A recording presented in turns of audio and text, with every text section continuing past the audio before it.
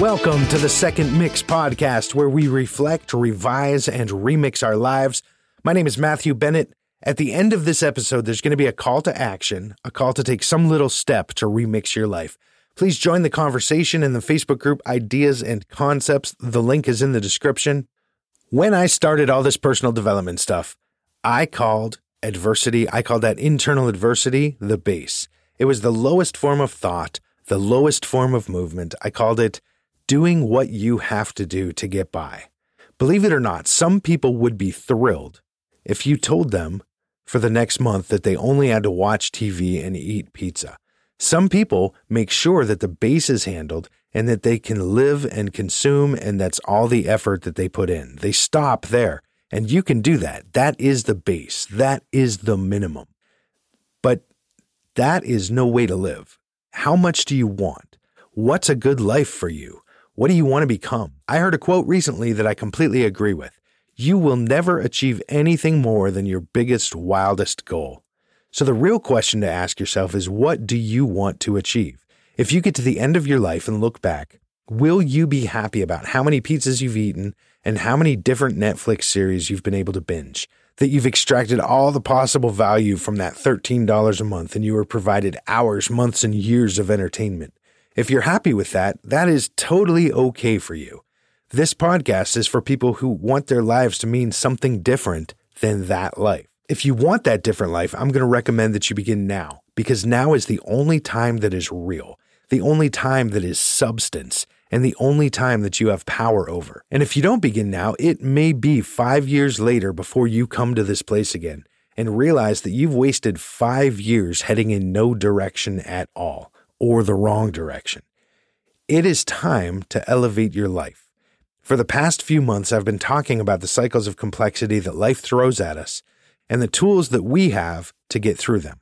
We talked about ethos, intention, efficacy, agency, and adversity, and we're finally here at the final step, the final tool before it all starts over. Elevation is the place where we reflect, revise, and remix our lives. I didn't make any progress until I began to pick apart my days, weeks, and months and ask myself about my results in life. I set goals, but I didn't begin achieving them until I began reflecting on why I didn't have them already. At the advice of many people, I began to journal every day, and I want to recommend that to you. I want you to do the same thing. You really only have to spend a couple of minutes reflecting to get something out of it. I think I spend more time in a journal than anyone I know of, but that's somewhere in my personality. I keep a log of memories that come up. I write down ideas that I got in the day. I am a record keeper, and you don't have to go that far in order to gain something out of keeping a journal. But you do have to reflect if you want to get somewhere. Reflecting is how you take the substance of your past and invest it into your better future, to analyze what you did and what you could have done better. What was successful? It's important to look at your successes, mistakes, and your results every day to decide what you are going to change tomorrow to create a situation with fewer mistakes, more successes, and better results. Reflection is how you become a scientist of your own life. Treat your time and yourself as an experiment, and your goals as the desired result of that experiment. If you want to lose weight or become more productive so you can spend more time with your family, look for a strategy and try it out. And then reflect on how well that strategy worked or why it didn't work. Consider it, analyze it, and if it didn't work, come up with a new hypothesis, a new strategy, and see if that works. Keep reflecting until you find the strategy that works for you, one that gets the results that you want. There's nothing wrong with trying something and failing, but there is something detrimental about failing and not trying again. To give up after one attempt or to give up after 10 attempts, if you don't have what you want yet, keep coming up with strategies and trying them out until you achieve the results that you want.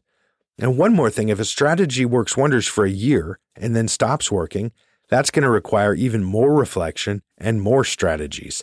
This is constant, but it's rewarding. Be a scientist of your own life. I was overeating and gaining weight. I didn't feel like I had control over my own eating habits. The guy who would stand in the kitchen and eat was not of the same mentality as the guy who was writing in his journal every night. The guy who was resolved to exercise was not the same guy that would look outside later and say it's too cold, it's too hot, or it's raining. So how can I, the guy writing in the journal, control that guy that stands in the kitchen and eats, or the guy that stands at the door coming up with excuses about why I shouldn't exercise today? I tried several strategies that didn't work, and I kept reflecting. The guy standing in the kitchen eating was always reading a book. And I think my mind was able to focus on what I was reading, and it gave me the strength to ignore my better judgment. So I stopped taking a book with me into the kitchen. I would still get up and walk into the kitchen to get something to eat, but I would purposefully leave my book. Now, eating like that without reading was boring to me. It gave me no pleasure. So I didn't eat because I was looking for the full experience, not just the eating part of the experience. It worked like a charm, and now I don't even walk into the kitchen at that time of day to eat. Other strategies I've attempted, I chose only to eat when I was with other people, no eating alone. I set that rule for myself, and it worked off and on, but it wasn't a good strategy for me because I could easily cheat, and nobody but myself would know. One attempt that worked wonders for me, I used to drive to a nearby convenience store and park the car outside and run in and grab a bunch of snacks. Then I'd sit in the car and eat those. That gave me great pleasure. So I still do it, but now I purposefully get a small bag of unsalted almonds and a V8 drink. I still get to do that thing that gave me pleasure, but I tweaked it so that it was no longer harmful to my health and goals. The most important thing about reflecting and revising is this. I have a ton of hope now because I'm resolved to keep going until I achieve my goals, and that I will keep adjusting little things until I finally get where I want to be. This is vital because the flip side of that is to be hopeless and say, this is how I am. It cannot be changed. That's dangerous to your goals and dangerous to your mission. The base is always fighting against what you claim to want. And life will always be either a struggle against the base or resignation to the base. And the base will always accept your resignation. Thank you for listening. What strategy can you come up with to solve a problem that you often find yourself facing?